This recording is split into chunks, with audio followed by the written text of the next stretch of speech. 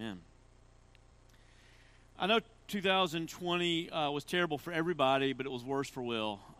Will went into basic training on January 15th, and he didn't know, none of us knew, that he was going to be gone for more than 8 weeks. 8 weeks in, you're supposed to have graduation. But 7 weeks in, the COVID pandemic really kind of hit. And so his class was the first class to not get to have graduation. He had done thousands of push-ups so that he could earn an extra day off to be with us in San Antonio. He didn't get that. We didn't get to see him. He had to go straight into tech school. To go into tech school, he had to be quarantined for 14 days. Nobody knew what to do. He actually heard somebody on the radio say, "We don't know what to do with these people." And so they put him in a room, and they said, you can't have your phone. You have to stand, and you can't talk for 8 hours a day. You can talk, but you can't look at your phone. They're in a game room. You can't play the games because they didn't know what to do with them. Had no idea. He first of all, he had to be in his room for 23 and a half hours a day. Then he had to go spend a month doing this kind of complete waste of time until his tech school started. And so he didn't get home until August. And when he came home, he surprised me one Sunday after church.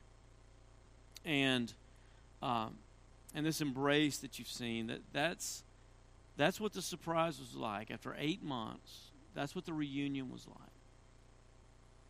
And there's something about that just gets to the core of our souls, isn't it? There's something about those kind of reunions that are just wholehearted, completely, utterly right.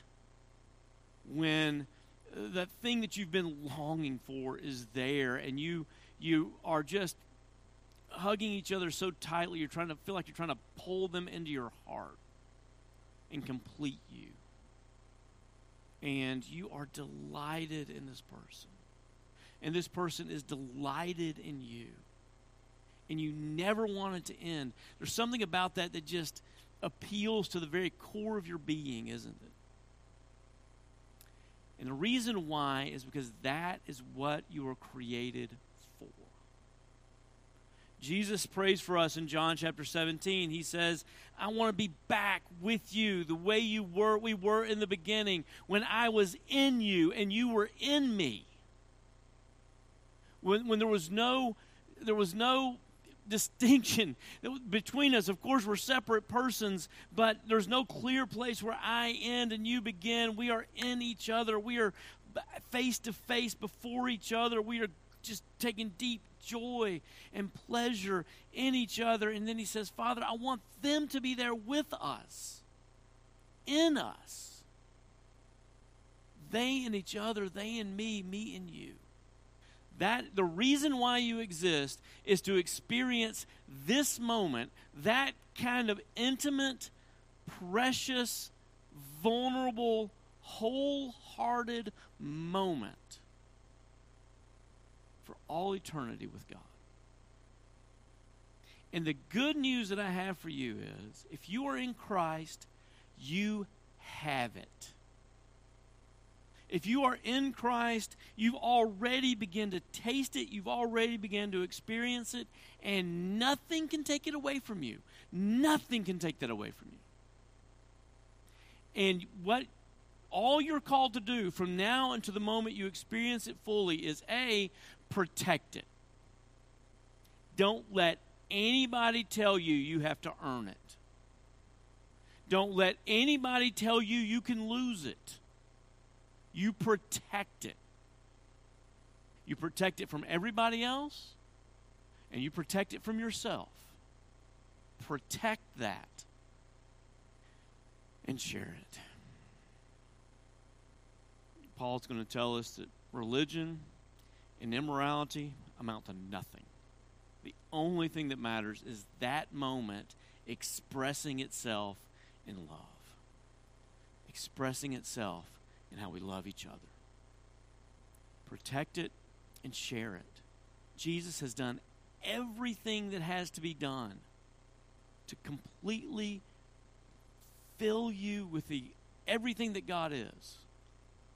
Protect it, enjoy it, and share it. Please stand as we read from Galatians chapter 5.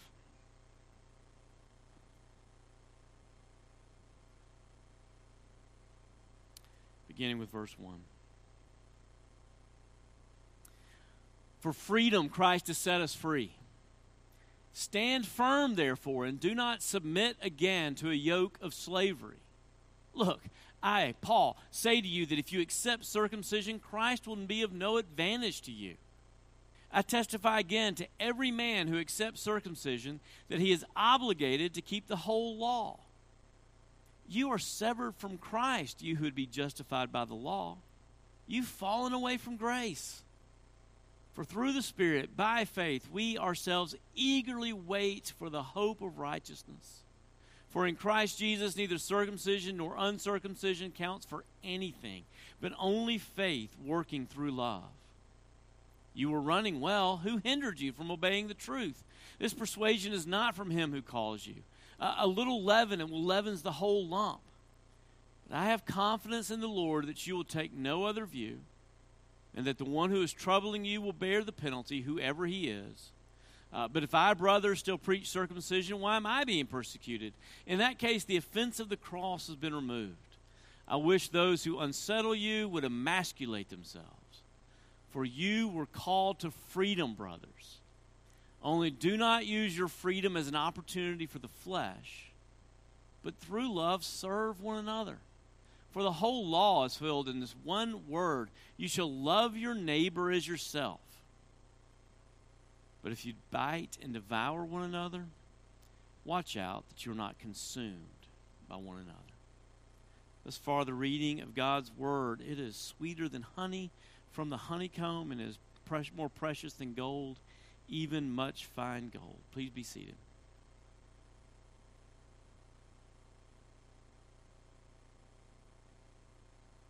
Christ has done everything necessary to reunite us with God and to experience him fully. Protect that. Don't let anybody tell you that you have to earn it or that you can lose it.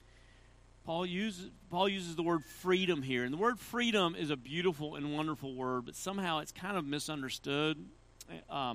Modernly, freedom is kind of the word in our culture that it almost has a hard edge to it. You know, like, you can't tell me nothing, I'm free. You know, or I don't have to go home for Christmas. I'm free to do whatever I want. You know, I'm a full-grown man. I'm free. And that's not what we're talking about at all. There's not this freedom that Paul is describing to us is not the freedom to, celebrate your independence and rub it into everybody else's face and dare somebody to come and get it. This is freedom to be what you were created to be. You see, the life of an unbeliever, the life before you meet Jesus, is a life of never actually getting to be what you were created to be. You're enslaved to sin. You're enslaved to these things that you're seeking after and you want, but they never quite fulfill you. You're always searching after that thing out there that you are so sure when you get it, you will finally be complete. You will finally be fulfilled, and you never quite get it. And you're a slave to the race. You're a slave to the chase after. But once you're in Christ, you receive a love and a joy and a fulfillment, and you know that this is everything. This is all there is. And you get to be, for the first time, you get to be what you were created to be. You get to be loved. You get to know God. You get to be known by God. You get to see his smile face to face. You get to feel it. That's what you're created for. That's true freedom. The freedom to be what you were created to be. And Paul says, once you have that, don't let anybody take it. Freedom has to be defended. Freedom has to be protected. He says protect it. Don't lose it. The burden is on you to protect it. And there's different things we have to protect it from. First and foremost, we have to protect it from those who would try to tell us we have to earn it. We have to remember that the danger of losing Christ to the law, to obedience, to religion, to the danger of losing Christ in this enormous mass of Christianity that we live in. And we don't see it. And he says the burden is really on you to protect it. I love the way he says it in Colossians. The same thought, but he says it a different way. He says, don't let anybody judge you. It's kind of the opposite of what you would think, right? You kind of expect him to say, don't judge anybody. Jesus said that. He didn't have to repeat it. He says, don't let anybody judge you. You're in Christ. And if you're not doing it the way other people want you to do it, that's okay. But don't you let anybody say that if you really want to be a Christian, you need to do X. Or if you want to be, and some of you said this, right? Let's just be honest. Some of you have said, so-and-so, she's a good Christian. As opposed to, what exactly do you have to do to be a bad one? Are you a bad Christian? Do you not have all of Jesus? And we have to fight that temptation. We have to fight that belief that somehow there's this ranking of Christians and the missionaries, man, they're at the top. And the people who just go to worship once a week, they're at the bottom. That is a lie. It's a lie. You're in Christ. You can't be more in Christ. You have it all. Receive that. Accept that. Believe that. The burden is on you to protect it because there's a slavery of Christian works that is waiting. It is waiting to take you in. It will do it. You will never quite get there. You're always going to be trying to get better, and you'll never quite get there. And the reason why you'll never quite get there is because you weren't designed to get there on your own. You weren't designed to. You were designed to enjoy God's grace. And it's hard to enjoy God's grace when we're trying so badly not to need it. Bianca reminded me of this yesterday. When we had littles around the house, and she would always kind of do something. Every day she would just not be that perfect mom that only she thought she needed to be. And every day I would remind her, honey, if you did it perfectly, you wouldn't need Jesus. If you did it perfectly, you wouldn't need Jesus. And he's there, and he's always there, and he's in every moment, and he's specifically in those moments when you fail. But a lot of times we don't see him, we don't receive him because we're so mad at whoever kept us from being perfect that day or at ourselves for not being perfect that day. One day, we in our first house, we had wooden floors in the kitchen. I don't recommend that. But whatever. And Brundage had just gotten to the age, our oldest, had just gotten to the age where he could pull himself up on things. Couldn't walk yet, but he could pull himself up. And we were not yet used to how high he could reach. And so he could reach to the top, a counter. He could reach to the counter, not what was on the counter. And the orange juice carton was on the very edge, and he could reach to it. He couldn't do anything with it when he got it. And so he kind of half pulled it, and it started just blop, blop, blop. And Bianca and I hear the sound of orange juice hitting the wood floor, and she takes off running, and she hits the orange juice and slides into the dishwasher, and the door of the dishwasher comes over, and there's a huge clatter, and Brundage is terrified, sitting in orange juice, and he starts crying, and Bianca goes, honey, it's okay, it's my fault, it's my fault. And he goes, it's okay, Mommy, I forgive you. Isn't that a precious moment? That's just the gospel right there waiting on you. But it asks a question, right? Do you really think this is your fault? Can you forgive yourself for this? Do you think you've ruined something? Because if you do, you can't laugh. And if you can't laugh at yourself, you're just not ready to receive Jesus yet. You're taking yourself too seriously. Can you receive him in those moments? You can only receive him when you stop trying to perfect yourself and you allow him to perfect you. And Paul says some pretty strong words about it, doesn't he? He says you've been cut off from Jesus. He says the cross is of no value to you. And I think there's two things you need to see in that. One is it is possible for believers, for people who are in Jesus, to not get the value out of Christ that's there for them. There's a great scene in The Last Battle, which is the final of the Chronicles of Narnia.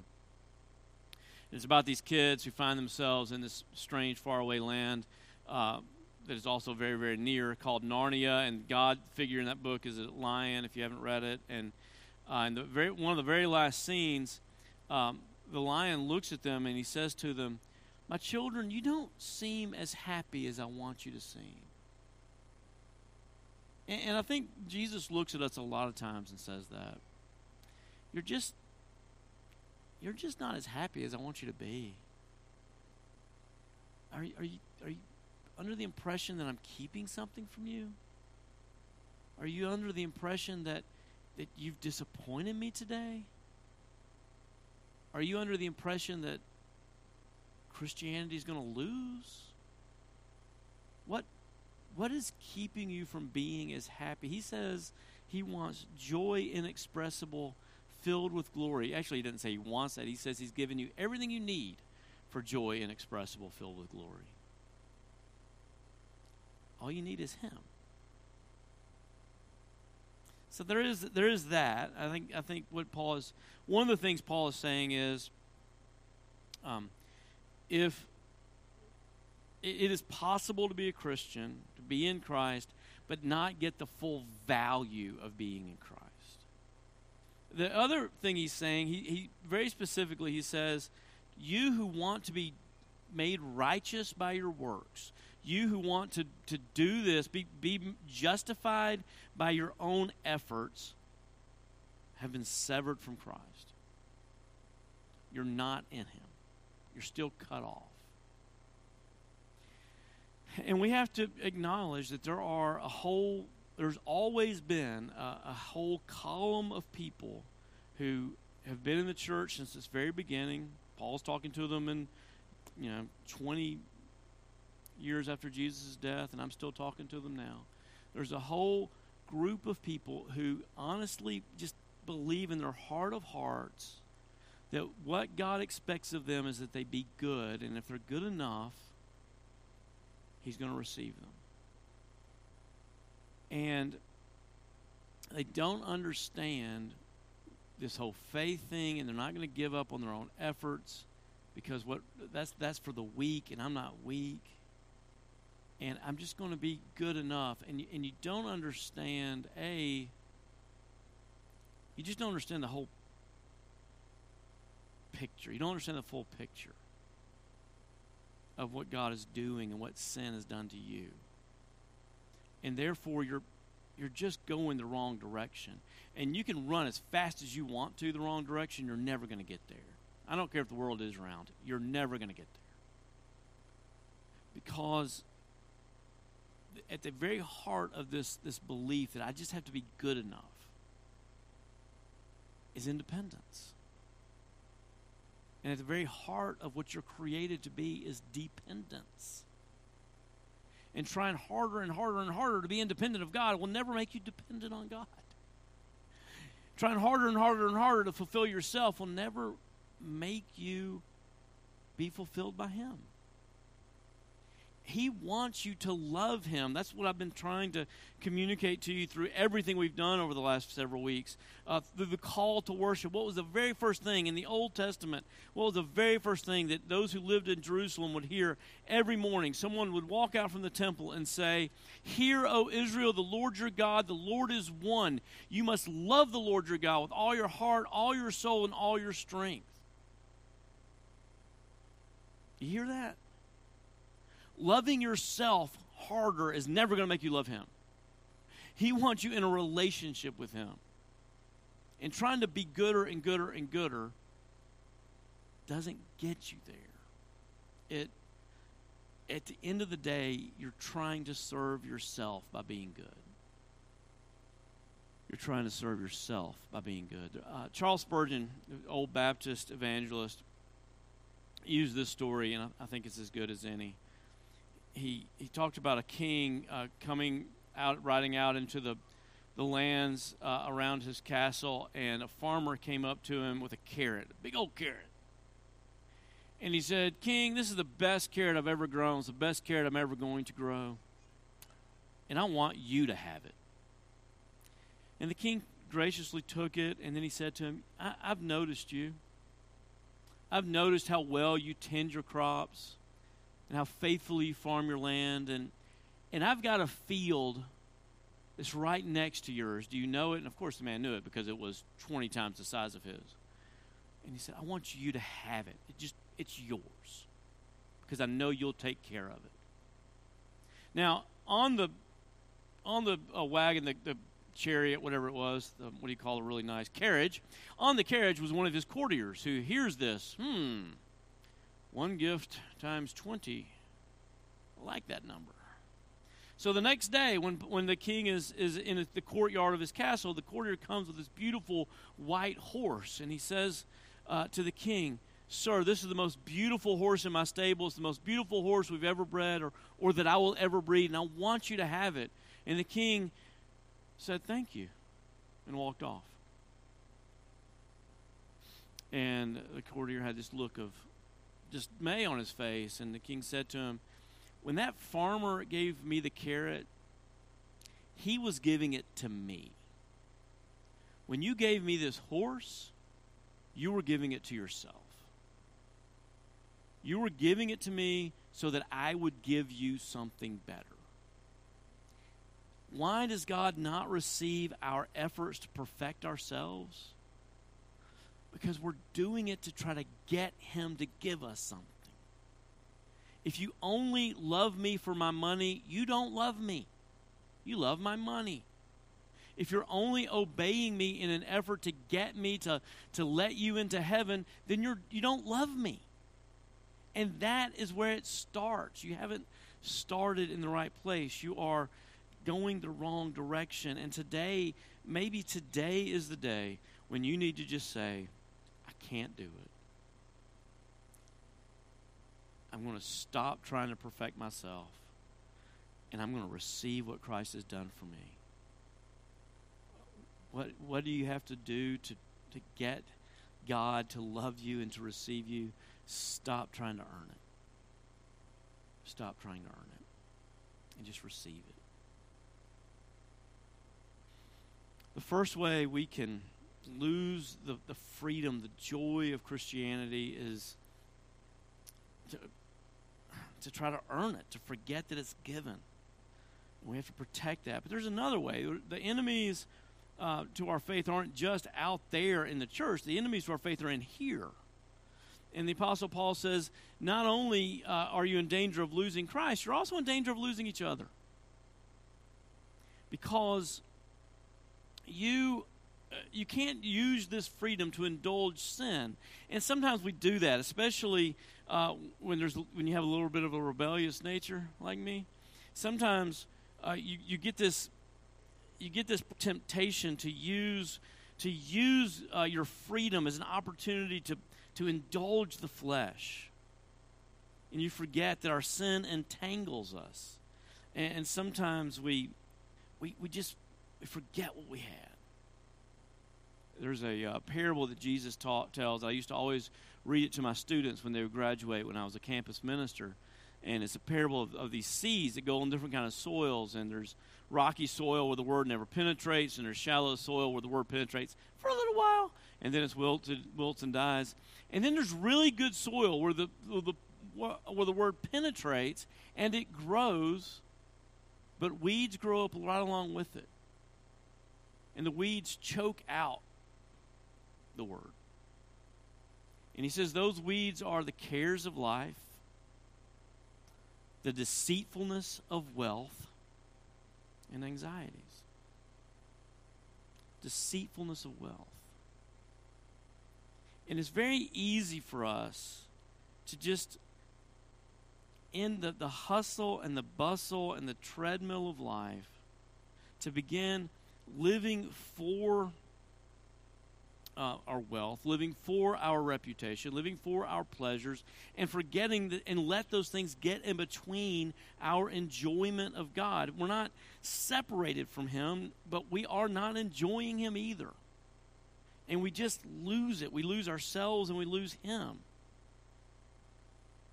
It's like, it's just, we just forget where we were. We forget who we are. And we look back. I had a friend who was a lawyer, and lawyers are wonderful people sometimes. But he was a believer, and they really are. It's easy. There's certain professions that it's just kind of easy to throw dirt on. It's stupid. There's good lawyers and bad lawyers, just like there's good preachers and a lot of bad ones. But he was a good man, but a terrible lawyer. And he said that. He admitted that. And he recognized that his 30 years spent practicing law had been 30 years dedicated to himself, to building up his reputation, building up his wealth. And he lost everything. He referred to those 30 years, and he was a Christian the whole time, but he referred to those 30 years as the years the locust ate. He had just let the weeds choke out all the value, all the fruit of being in Christ. There was no love, and there was no joy, and there was no peace. And that's a real temptation for us. There's all kinds of ways that we forget that our sin entangles us, and we need to let the joy we have in Jesus and the celebration and the wonderfulness of God's embrace inspire us not to let anything come in between us. If you're enjoying this wonderful embrace, why would you want anything to come in between you and Him? And sometimes we're just tempted to look away. We're tempted to look away. We have the tendency to be insecure in our salvation, and therefore we have this tendency to begin to bite and devour each other. There's a million different facets to God's love. None of us will experience all of them. And there's a million different ways to enjoy it. And that's great.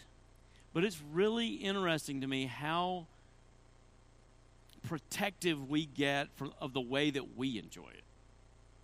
And we show that protectiveness by being mad at the way other people do, right? And that could be theological, right? That could be, you don't understand, you don't have all 5 points on your tulip. You're not really enjoying God. And they're like, well, I thought I was. And we get mad at people for not believing the way we do. We get mad at people for not worshiping the way we do. I'm from Tennessee, and some people in Tennessee, they don't think they're worshiping if they're not sweating. They got to be dancing and running in place, and that's great. It's not me. They don't think I've ever worshiped. And I'm tempted to think they've never worshiped. And we can bite and we can devour each other over who's doing it right. And we can miss the fact that right here we are in Jesus' presence. The fact that you're not doing it right can completely make me miss the fact that you are in Christ. One year, my brother decided that he was going to take his family on a trip on Christmas Eve, which was the unforgivable in our family. He was not going to be in my mom's house on Christmas Eve, which was the law. We had a great dinner on December 23rd. And everybody was so mad at him that no one talked during dinner. And finally, I broke the ice, and I said, what's going on? And the accusations started flying, and my brother went, I'm here now. I'm here now. Everybody was so mad that he wasn't going to be here tomorrow that you completely missed he's here now. And it's easy for us to do that with each other. We get so mad that you did something wrong 10 years ago, or that you're doing something not the way that I'm going to do it tomorrow, that we miss the fact that we're right here. And that's the opposite of what God calls us to do. God calls us, He pours this love upon us, not so that we can lose each other, but so that we can do the only thing that matters, which is love each other. Love each other. It's fascinating that He says this. It doesn't matter circumcision or uncircumcision. There's a lot of things that means, but ultimately it means how you practice religion or don't practice it. It doesn't matter. Some of you like to keep days. Great. Some of you like Ash Wednesday. Awesome. Ain't nobody going to stick ashes on my face. That's gross. Doesn't matter. Meaningless. The only thing that matters is faith expressing itself in love. The only thing that matters is that I have received this embrace from God, and I'm going to share it, expressing itself in love. He says if you keep this one law, love your neighbor as yourself, you're keeping the whole law. You can just do that because Christ is in this person. And if I love this person as myself, I'm loving him and Christ. And that's the only thing that matters. It's right there in the Bible. I'm not making this up. It's right there. He says it. Fight with the Apostle Paul. Don't fight with me. If you love your neighbor as yourself, you're keeping the whole law. Don't bite and devour each other. If you're confident that you have all you need, and we share it with each other,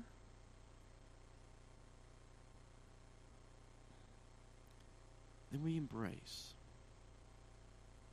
And when we embrace, if I'm embracing you, and you are in the embrace of Christ, I'm embracing Christ when I embrace you. And I get to experience it more. The reason why I exist. And you get to experience it more. The reason why you exist. We're in him together. If we're confident that we have all we need, we're free to be generous. Generous with our stuff. Generous with our time. Generous with our hearts. I don't have to be withholding. I don't have to punish you by saying I'm only going to love you if. And that knowledge that you're going to love me anyway frees me up to confess my sin to you in a way that will make me less likely to sin ever, and in a way that's going to make you love me more,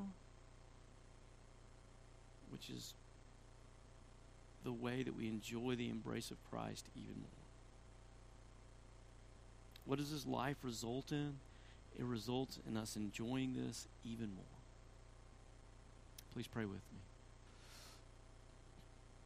Father in heaven, sometimes we miss it. We just miss it.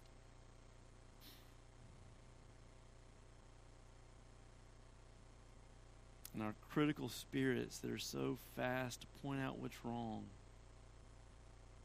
and our insecure hearts that just assume that we're missing something, and so if only we could do one more thing, maybe. And in all that, we just miss it. And I pray, Father, that you would show us the things that are getting in our way and help us to remove them. I pray that you put your arm around us today and say, let's finally begin to work on that weed, that one that you've been ignoring for a long time. Let's start it today.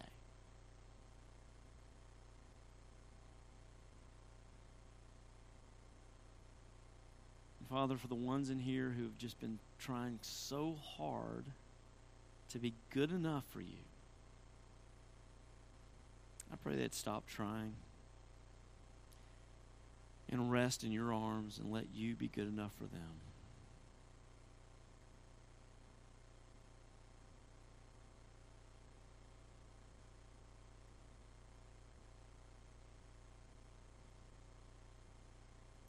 In the perfect and precious name of Jesus we pray. Amen.